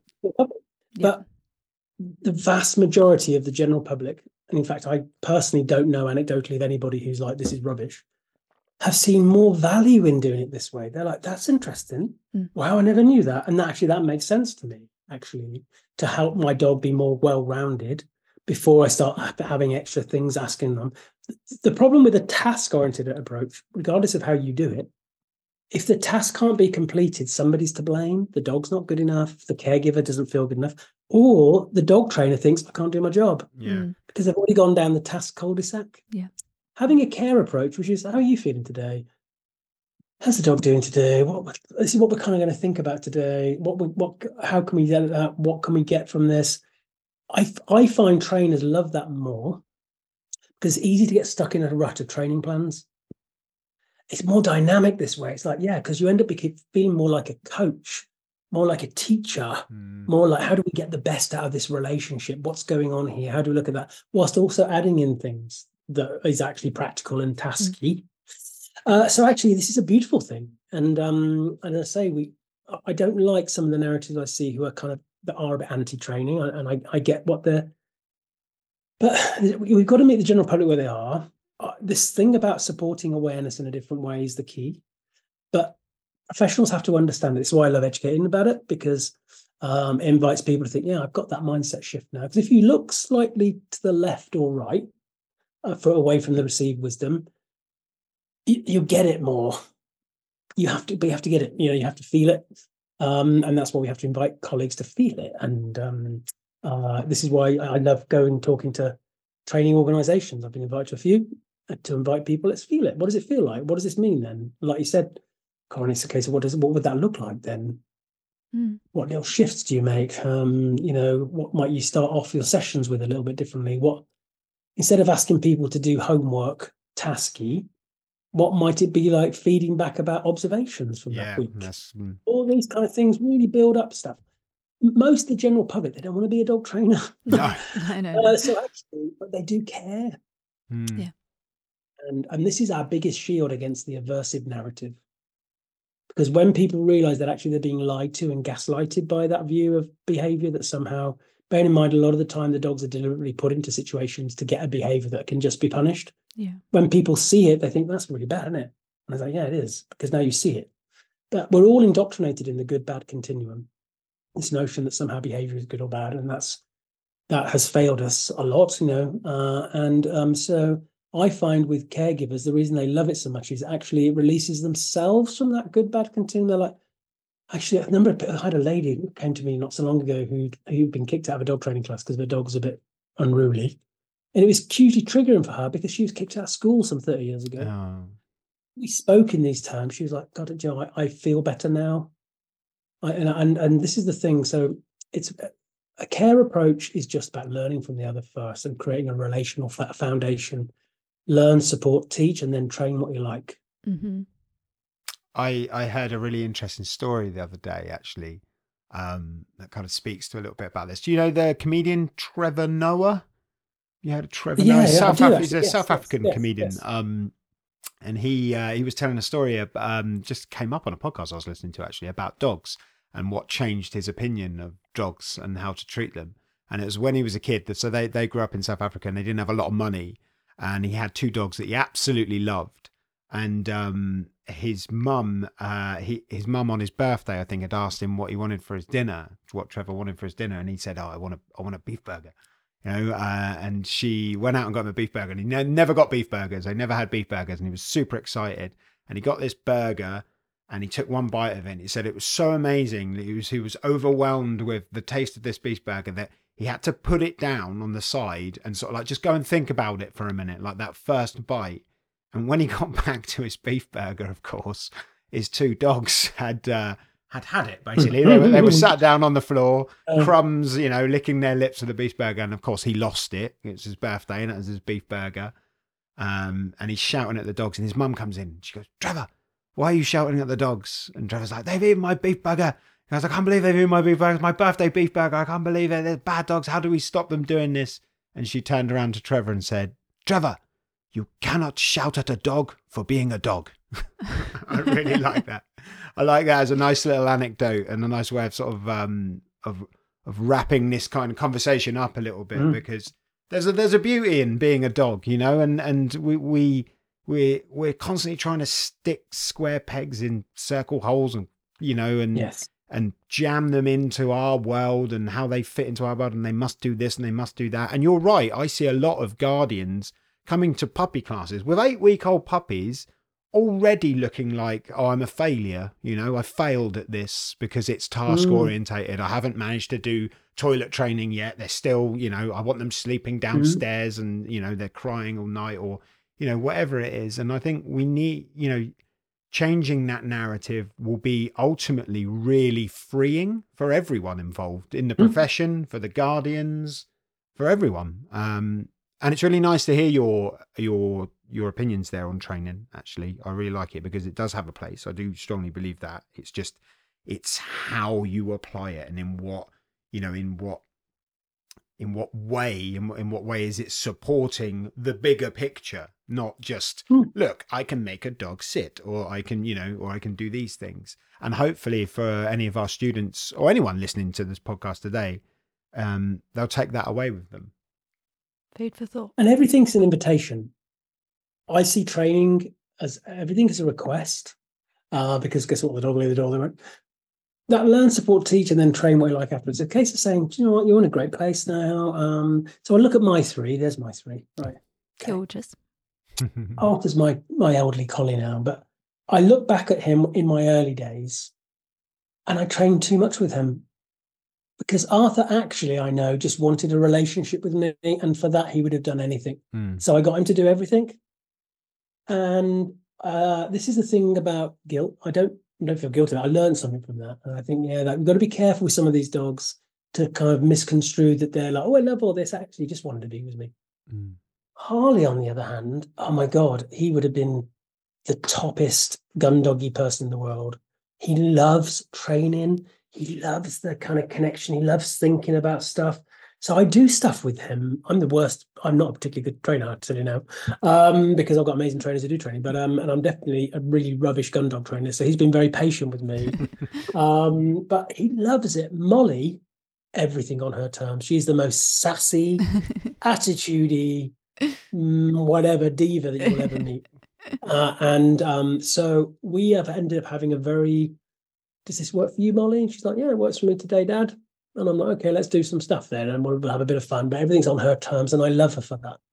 So that's just 3 dogs, you see. And I think that's what's missing sometimes with a task-orientated approach. So we as professionals need to feel the room. We need to feel that dog and be brave enough to say, maybe this isn't the activity. I played the piano when I was young. My parents made me, in inverted commas. They didn't see me in the garden with my tennis racket pretending to be Eric Clapton. So I really would have liked to have been a guitarist, really.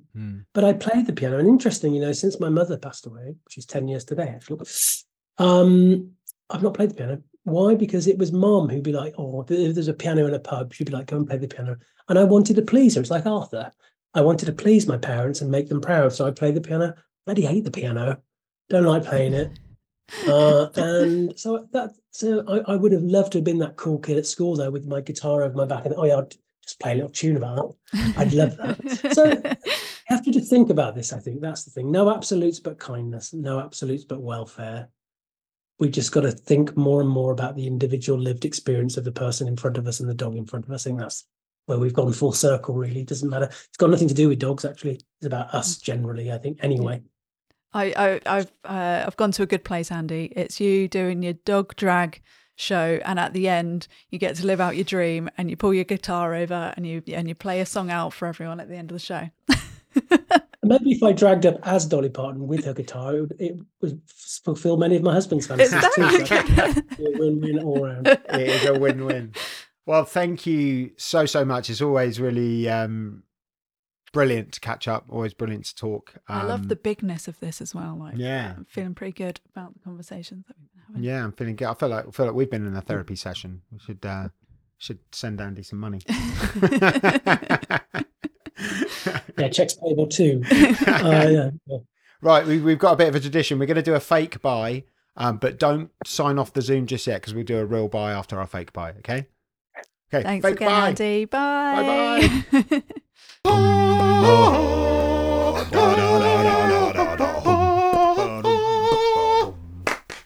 Well, there we go, bookshelvers. You can tell that was a really good interview because I've got loads of scrawlings on this bit of paper. I know, and my head is whirling as well. Always a pleasure to talk to Andrew. Yeah, and really nice. I mean, really nice to hear those thoughts on how we should approach our own opinions of ourselves, our own mental well-being. Also, how the going forward in this more dog-centric approach to dog training, how we can all fit in. Just a great conversation. Yeah, really great. I cheerleading Andy in what he's doing. I've got a head at the moment, like whenever I've gone to see like a really good band and you come home and you have to sort of like then go to bed, but your head's still like, I'm still there in my brain. It's kind of, that's what I feel like. Be having this conversation with Andy for a little while. Yeah. In your head. Yeah, exactly. So I hope you all enjoyed that, bookshelvers. I hope there's something for everyone to take away from there. I'm sure there is. Go and if you're not a member of the Dog-centric Care Facebook page, as I said before, definitely go and check it out. Go and find all things Andrew Hale. And, all things Andrew Hale. All hail Andrew Hale. Have you ever used that before? Probably heard that before, hasn't it? So, to wrap up today then, I just wanted to let everyone know again, if you enjoy our thoughts about dogs, the things we talk about, the fun stuff we talk about, then if you sign up to our Pact mailing list, and that's just by literally going on our website, which is pact-dogs.com, right on the first page there's a little box you can tap your email in. You will be sent every Tuesday at lunchtime, conveniently, so you can have your lunch and read it. What we like to call packed lunches. See what we did there? And that is basically just a story, something to think about, something funny. It could be from any one of us, any one of the Pact team. So that might be Jay, Corinne, myself, Natalie. First one went out this week, and it was a piece written by me about my origins, what got me into dog training, and the first dog that ignited my passions into the world of dog behavior. And this week, spoilers, It's Pillow Talk. It's Pillow Talk. I'll just leave that there. Leave it there. Yeah, and that one's written by Corin. So yeah, if you would like to know what Pillow Talk is all about, then go and sign up for our mailing list. Obviously, we'll send you other things in the mailing list as well, things that Pact are doing, things about the podcast as well. So it's well worth doing it. Whilst you're on the website as well, if you are interested in hearing more details about DogX, the upcoming conference in October, on the 6th, you can register your interest. So if you click on the DogX little tab, you will find yourself a little place where you can pop your email, and then you will hear about all the details and when the tickets will be released. Yep, we're doing a special offer on tickets. That's coming soon, and also you will get to hear who is going to be speaking before anyone else, bookshelvers, for anyone who doesn't want to be first to get that sort of information. And as we talked to with Andrew, the gang will be at Crufts this year. So if any of you are going to Crufts, pop along and say hello. Please come say hi. I'll be there every day. Yeah, Corin does the whole thing. I think Nat's doing the whole thing this year as well. So Corin and Nat are going to be there all the time. I'm going to be there on Sunday. Come in, like sweep in for the glory at the end. Yeah, that's when me and Nat run off for a little bit for a bit of fun. Yeah, and I have to pack the stand up while you two go to the gin tent. Yeah, I know. Gin tent? That sounds like a conference, doesn't it? But we're in Hall 3. You'll find us in Hall 3. We can put in the details below. We'll be updating, but that's only in a couple of weeks, so I'm not sure if there'll be another podcast before then. But yeah, pop over. It's in a month, actually. It's in a month, so there will be another podcast before then. So we'll update you with a little bit more information about that. Well, that was wonderful, cathartic. It was really good, actually. Great. I feel like I want to go downstairs now and process everything. Yeah. There's a bit of processing to and be have done, dinner. I think. And dinner and process. There's 2 dogs downstairs that want their dinner, I can tell you that much. Yeah. All right, gang. We will see you next time. And as ever, we'll have Grant Sharkey play us out with his wonderful song, Grow. You guys take care. If you've got any questions, anything you want us to talk about, stick them on the old Facebook group, or indeed you can email barksfrom@gmail.com. We love getting emails, don't we? We absolutely adore it. All right. Nothing left to do but say goodbye. Bye. Goodbye.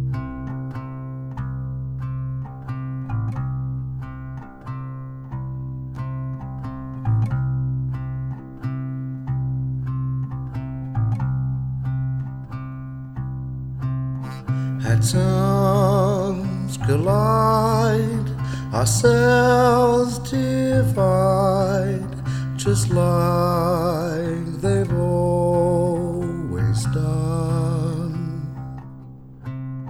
A spark, a life, we multiply.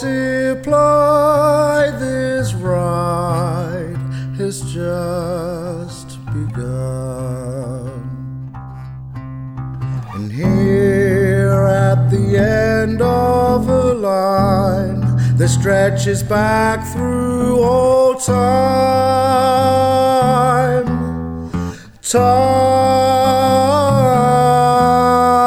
guided by a primal desire to simply survive.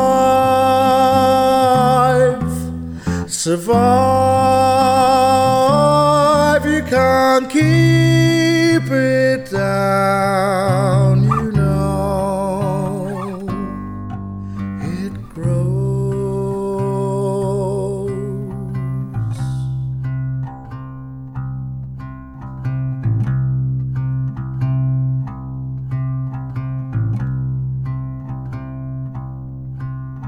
For feed, for seed, our genes compete.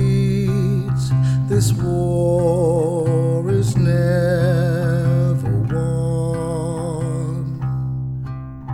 Numbers increase for reason and peace. Our mass as one, we're strong. And where opposition exists, it's our duty to persist, resist and and fight and defend till the end another's right to all this bliss, a wish, a kiss. You can't keep me down, you know, and I can't keep you down, I know, and it